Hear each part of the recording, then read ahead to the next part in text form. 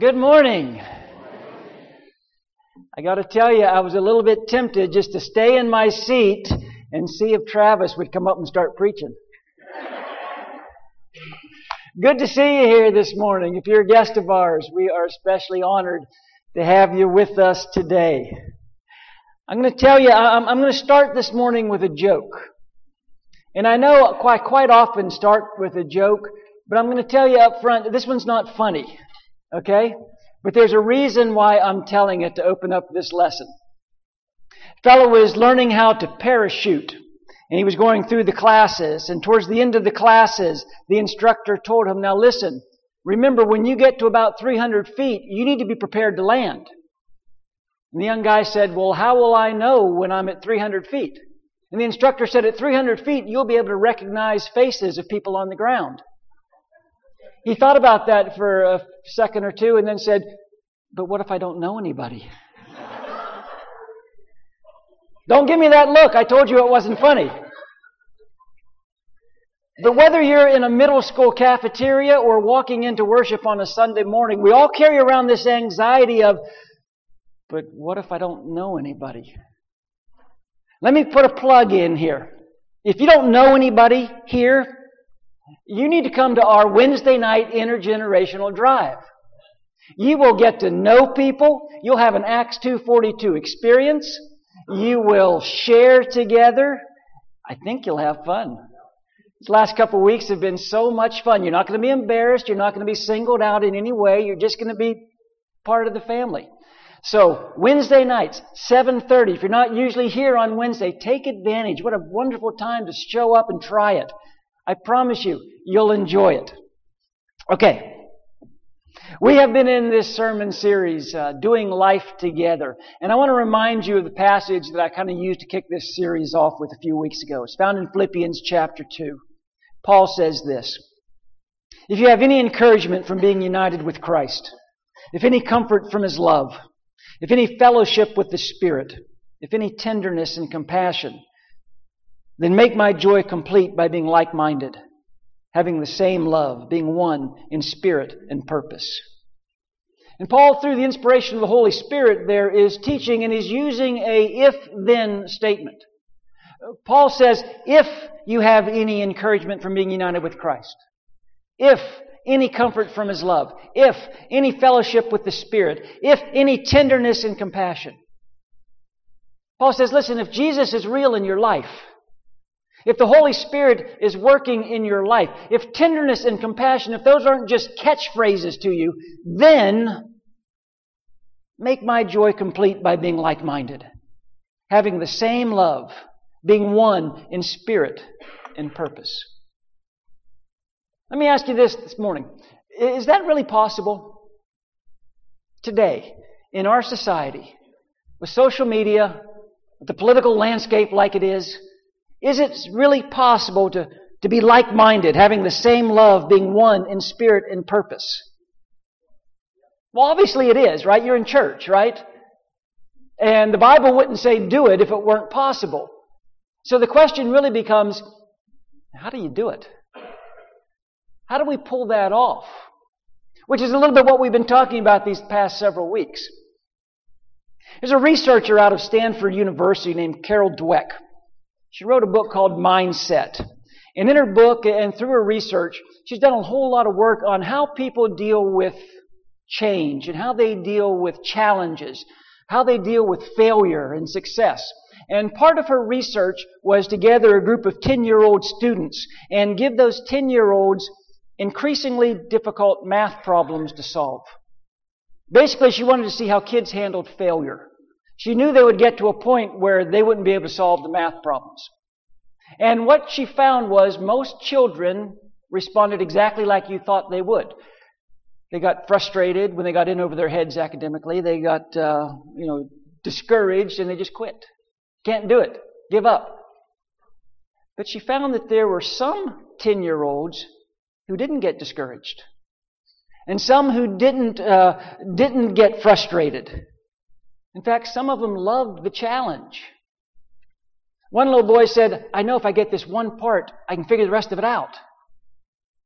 A 10-year-old girl who was given a very difficult puzzle said, if I can just get this first piece, I know the rest of it's going to fall together.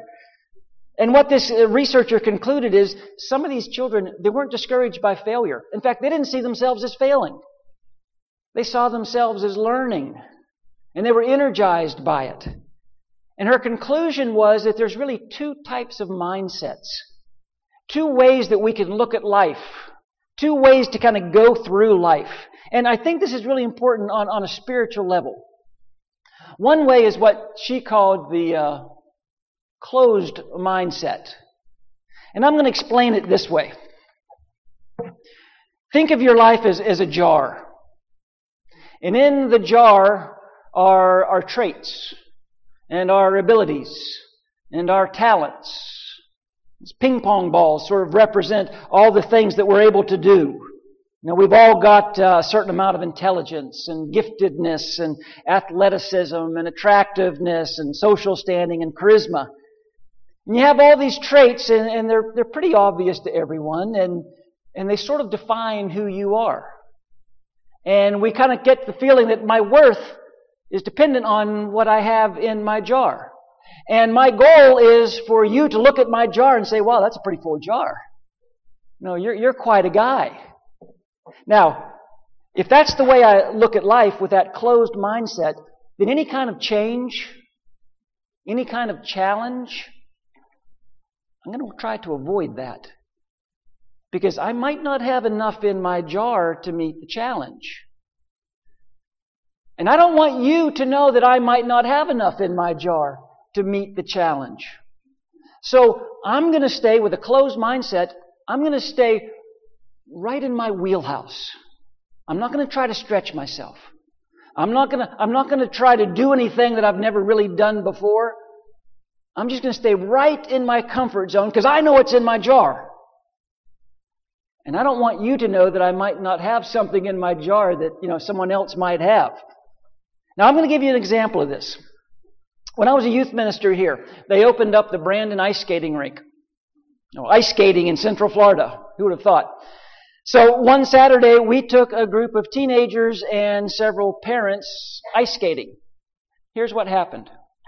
Every single adult that went with us, with the exception of one or two who'd grown up ice skating, every single adult said, I am not getting on skates. I don't know how to skate. Never done it. Count me out. I'll sit here and watch. Every single adult. What do you think every single teenager said? I don't know how to skate either. Out of my way. I'm going skating. And the teenagers, when they went out, they had a blast. And their parents were all like, well, how much longer do we have to sit here? I'll share this with you. Since he's not here, since he's living in Tennessee now, the first time we took our son Nate ice skating, I think he was in the 6th grade. Never been ice skating before. He was so excited to try. He laces his skates up. He walks to the edge of the ice. He puts one foot on the ice. That was it. The second foot never made it to the ice. He put one foot on the ice and does a face plant. Now both feet are still back in the carpeted area, but his face is on the ice. He drives his braces up through his lips, blood everywhere. I'm like, are you kidding me? Come on. So, we pull him back off the ice. We clean him up. We take him to the emergency room, and he gets a couple stitches in his lips. As we're leaving the emergency room, he's got all this gauze packing. He's like, when can we go skating again? You realize you haven't exactly been skating yet. Okay? But with a closed mindset, whatever's in our jar, that's pretty much where we stay. We're not looking to stretch ourselves. We're not looking to change anything about us. And you know what's even worse? What if this is all that's in my jar? What if I'm not handsome? Imagine that. This is hypothetical, of course.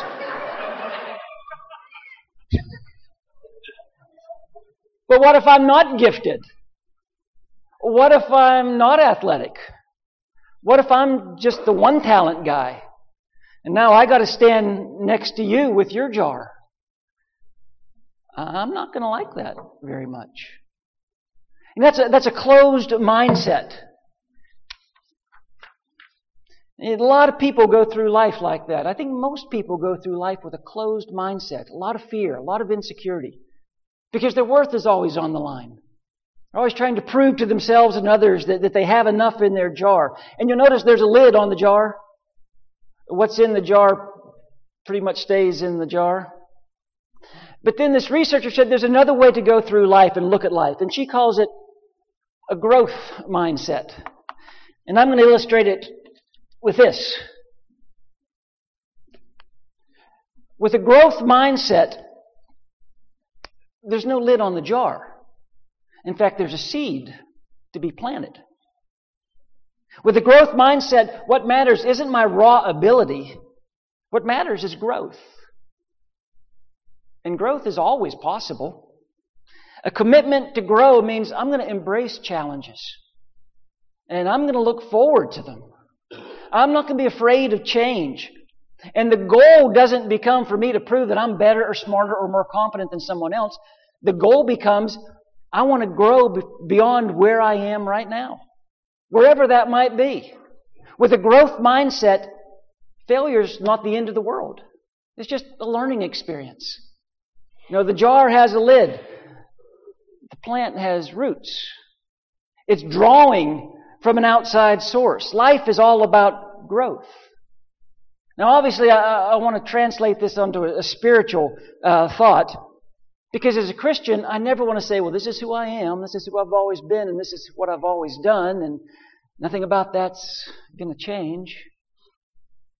As a Christian, I want to say, this is who I am today, and this is what I'm capable of today, but I'm not sure what I'll be capable of tomorrow, because I'm drawing life from an outside source. There's something else going on here.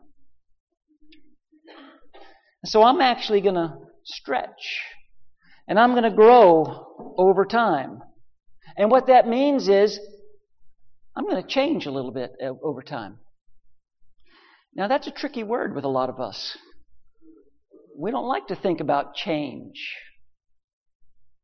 How many Church of Christ members does it take to change a light bulb? We ain't changing nothing. But growth is about change, isn't it? Okay. So how do you change a mindset? How do you go from a closed mindset to a growth mindset? A couple things have to happen. First, we've got to be convinced that it's really better to have a growth mindset than a closed mindset. We've got to be convinced that's preferable. Then we've got to be convinced that it can be done. And then it would be great if someone would model it for us. If we could look at someone and say, okay, that's how you do it. So let's go ahead and answer those questions this morning. First question, is a growth mindset the better choice? Should I desire a growth mindset? Should I be seeking to become, or should I just be content with having arrived? Well, this is actually the easiest question to answer. Because over and over and over and over again, the New Testament talks about Christians maturing and growing and becoming and transforming.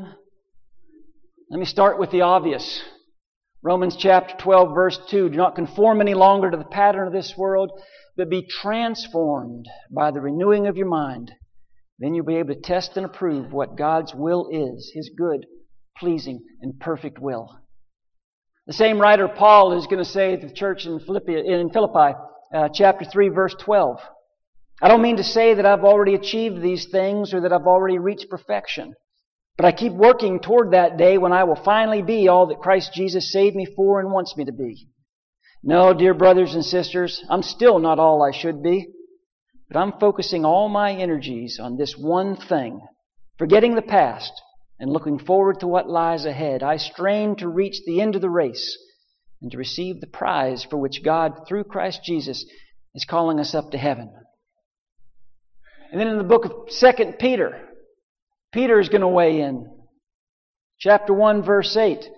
Make every effort to add to your faith goodness, and to goodness knowledge, and to knowledge self-control, and to self-control perseverance, and to perseverance godliness, and to godliness brotherly kindness, and to brotherly kindness love, For if you possess these qualities in increasing measure, if you are getting better and better, if you are growing and growing in these qualities, they will keep you from being ineffective and unproductive in your knowledge of our Lord Jesus Christ.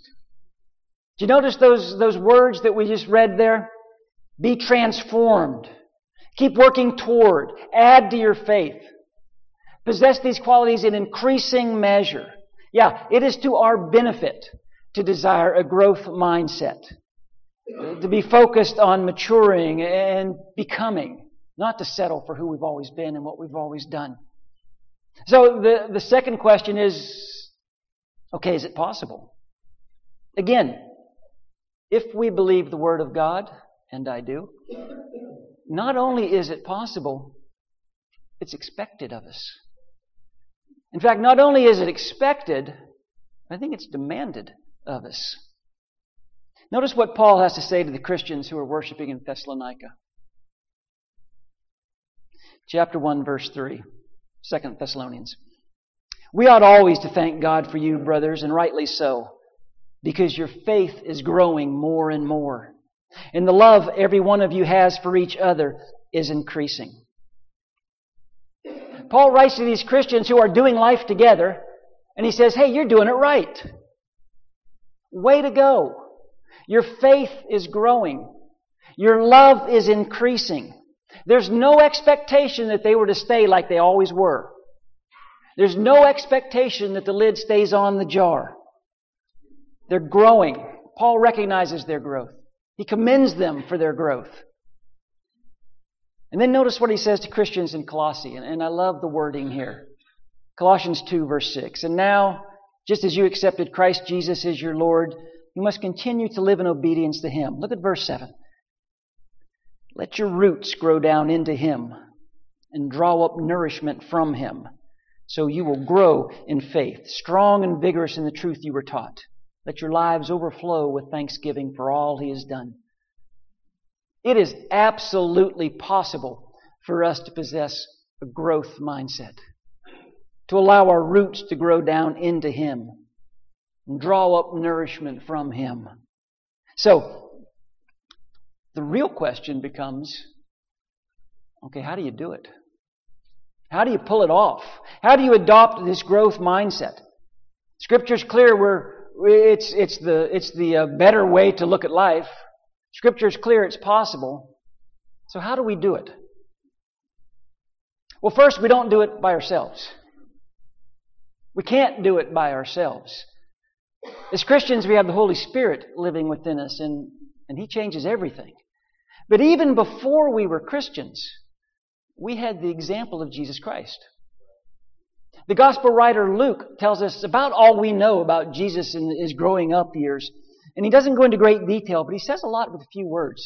Look at chapter 2 of Luke, verse 52. And Jesus grew in wisdom and stature and in favor with God and men. Jesus grew. He grew smarter. He grew wiser. He grew bigger. He grew in favor with God and men. And that's an important verse because a lot of people will tell you, Jesus never was human. He was just God disguised as a man the whole time He was here on earth. But Hebrews talks about Jesus having all things in common with His brothers and sisters. The Bible talks about Jesus being hungry and thirsty and tired. It talks about Him being grieved and troubled and angry and in pain. He was human. He grew like we grew. He bled like we bleed. He died like we die. And I think sometimes we forget that. We sing songs around the holidays, Away in a Manger. The cattle are lowing, the baby awakes. But little Lord Jesus, no crying He makes. Really? A little baby didn't cry? In a barn? That's what little tiny humans do, right? They cry.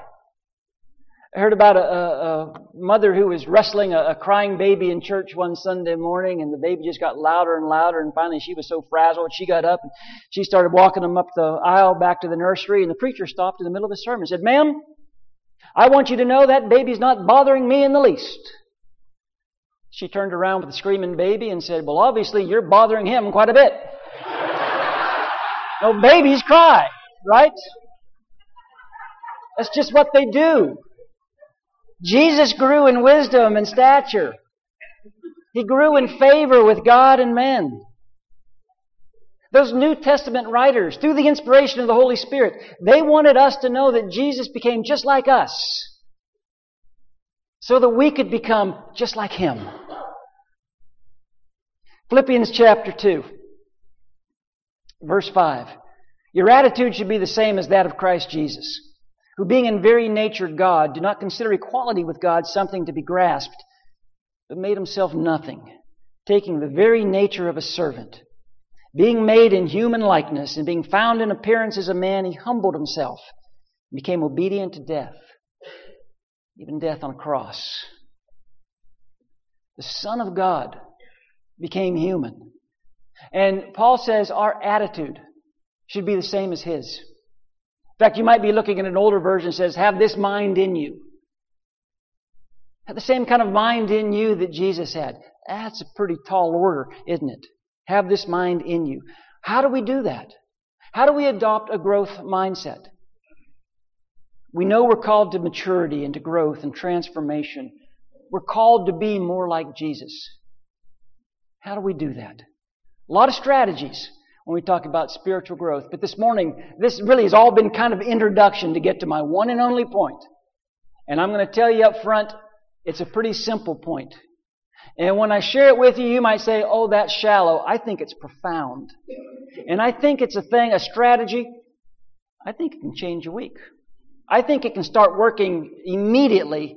And I think you can have one of the best weeks you've ever had all year if you adopt this strategy. How many times does someone ask you, how's your day going? How's your week?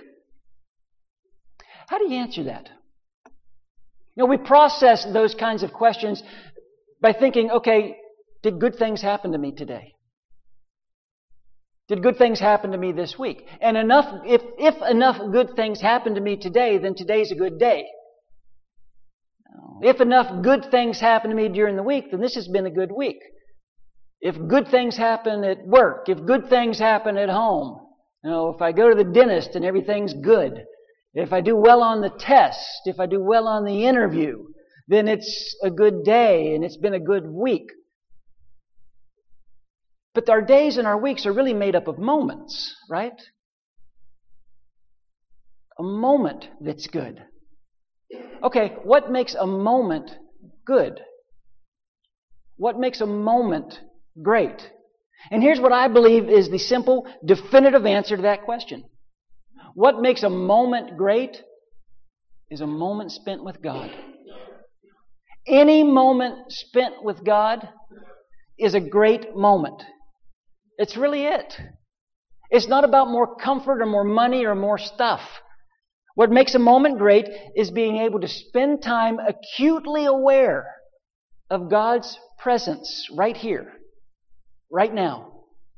When I am living in the moment with God, and yes, God's with us all the time, but we don't live in the moment with God all the time. But when I'm living in the moment with God, His love is right here, right now. His joy is right here, right now. God's peace, God's comfort is right here, right now. His forgiveness, His grace is right here, right now. And nothing can take that away. And so our goal needs to be to spend more moments acutely aware of the presence of God. Spend more moments living in the Spirit. And of course, Jesus is the perfect example of this. Look again at Luke's narrative regarding Jesus' childhood. Jesus grew in wisdom and stature and in favor with God and men. Did you ever wonder how Jesus grew in favor with God? What does that mean? What did that look like? Now, Paul says He humbled Himself. He became human. He didn't lie in a manger and think, I know I'm the God of the universe, but I got to convince these people that I'm a baby, so I'm going to cry and I'm going to coo and I'm going to do baby things. No. He came to this earth as a baby. He was subject to the normal laws of human development. And He modeled for us what growing in favor with God would look like. Luke chapter 4, verse 16, He, Jesus, went to Nazareth where He'd been brought up, and on the Sabbath, He went into the synagogue, as was His custom. From the time He was a small child, Jesus' custom was to go to the synagogue and worship the Father. Jesus had developed customs and rhythms and practices in His life to be in the presence of God. Let me say a word real quick to you parents of young children. Martha and I spent last week with our 3 young grandchildren. I was reminded of just how exhausting small children are. But you parents that show up here with your children every Sunday, I was again reminded how hard it is to pry them out of bed on a Sunday morning. To get them to the kitchen when they're in a bad mood and sit them down and feed them some kind of breakfast and then clean up the mess that they make and then try to get them dressed while they're fighting you the whole time. The youngest one's crying, the oldest one's complaining, the one in the middle's watching cartoons. You can't get them dressed. You know, you're trying to get yourself dressed. You're like, I can't leave the house like this where we're late. So you get in the car and you wrestle them into a car seat and they're fighting the whole way and you're breaking up the fight and you tell them, look like we're all happy when we get out of the car. You get here late, you look for a place to sit, and you're just exhausted before you even start to worship. Listen, moms, dads, you are doing the right thing. I cannot tell you how much pleasure you bring to the heart of the Father when He sees what you're doing for your children. You are instilling in your children rhythms and habits. And they're forever going to know that we went and we worshiped on Sunday morning as was our custom. We worshiped God. And you know what? We're going to give you a pass if you show up a little bit late. And we're going to give you a pass if, the kids are crying. And we're going to give you a pass if you spill some Cheerios on the seat. And we're glad you're here. We are thankful that you have gone to the trouble and the work and the effort to get your family here together to worship God with our family. Okay. You're familiar with Jesus being tempted in the wilderness. We talk about spending moments with God. How did Jesus answer every one of those temptations that Satan tempted Him with? He used Scripture, didn't He? It is written. That was Jesus' response. And then He would go on to tell what was written. How did Jesus of Nazareth know Scripture? Say, well, He was Jesus. No, I think He knew Scripture the same way we know Scripture. I think Jesus immersed Himself in the Word until the Word became second nature to Him. He learned through Scripture how to live in the moment with the Father. He also learned through prayer how to live in the moment with the Father. Matthew chapter 14, verse 23, among many. After He had dismissed them, He went up on a mountainside by Himself to pray. When evening came, He was there alone. Jesus lived His life with an awareness of the presence of the Father. He lived moment by moment with an awareness that God was right there. What if we were to do that? What if we were to acknowledge God in every moment of our lives? What if we were to live with an awareness that we're living this moment with God? You think that'd change your day? You think that'd change your week? You know what the greatest obstacle to that is? Me. You. Not me, the preacher. I mean us. Ourselves. Because most of the time, our mindset is, I can handle some of this on my own. In fact, I can handle almost all of this on my own. God, I might need you, so I'm going to keep you on call. And if I get in over my head, I want you to come, but I'm fine. I got this. I can handle it. There's a lot of smart people in this room. Education's a wonderful blessing. But I think sometimes we can get so educated that we become a little bit arrogant and prideful. And maybe a little bit self-reliant. You've heard the saying before, if you're the smartest person in the room, you're in the wrong room. I think it's true. In fact, I want everyone to do this with me this morning. I want you to say with me, I'm not the smartest person in this room. Say it out loud. I am not the smartest person in this room. Some of you are looking up like, wait, what's going on? It didn't apply to you, but let's say it again. I am not the smartest person in this room. Okay, every single one of you has just spoken truth. We have all just admitted we are not the smartest person in this room. All of us. I guess except one of you. I guess there is one smartest person in this room. If that's you, you're in the wrong room. If you're the smartest person in this church, you need to find a smarter church. James says this. James chapter 1. If any of you lacks wisdom, he should ask God, who gives generously to all without finding fault, and it will be given to him. What if every time we faced a problem, every time we faced a challenge, every time we didn't know quite what to do, every time we got confused, what if instead of relying on my own intellect and my own talent, what if I just asked God, God, would you give me wisdom? Would you give me guidance right now? What if we became so immersed in the Word that when something came up, God's Word just came out? You think that would change your week? Think that would change your days? Our thoughts and our actions, our decision-making process? What if for every problem we faced, every challenge we had, every time we didn't know quite what to do, every time we were a little bit confused, instead of relying on our own intellect, our own abilities, what if we stopped and prayed to God? What if our days really were filled with prayer? Do you think it'd change your moments? Do you think it'd change your week? I am convinced that God is calling us, starting with me, to be humbled, to be challenged, to be stretched like never before. We're challenged to live in utter, complete, moment-by-moment, surrendered dependence on God. Moment-by-moment dependence on God.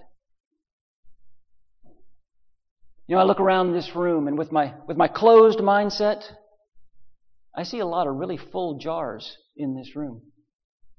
And I think, man, with our talents, with our abilities, with all we've got going for us, we ought to grow in every way. But I realize that's wrong thinking. And that's wrong theology. What I need to be seeing is a group of believers who are allowing God to free us from this fatal dependency we have on ourselves. Say, God, would you just empty me? Would you humble me? Would you allow me to live every single moment of the day aware of your presence and the power of your Spirit? Through study of the Word, through prayer, through meditation, through community, to be in the moment with God. Now, I haven't done this in a while, but I'm doing it today. When you leave the auditorium this morning, there's going to be some people at the doors, and they're going to have some cards to hand you. They're going to have this card to hand you as you leave. And the card says this: happy moments, praise God. Difficult moments, seek God. Quiet moments, worship God. Painful moments, trust God. Every moment, thank God. And what I want you to do is take a card with you. Stick it on your refrigerator, put it on your dresser, on the visor of your car, somewhere where you'll see it during the week. Somewhere where it can remind you that what's ever going on in this moment, I am spending this moment in the presence of God. I think it'll change not just your week, I think it'll change the rest of your day. To realize I am living life, I am living moment by moment in the presence of the Almighty God. But it'll never happen until we surrender every single week, every single day, every single moment to God. Imagine how much we would grow when that starts to happen. Our days are made up of moments. Which brings us to this moment. What's God placing on your heart in this moment? What does God want you to do in this moment? As a church family, if we can help you, if we can pray with you or for you, if we can help you be in the moment with God, there'll be some people here at the front of the auditorium. We'd love to help you, love to meet you and talk with you. Let's stand and sing.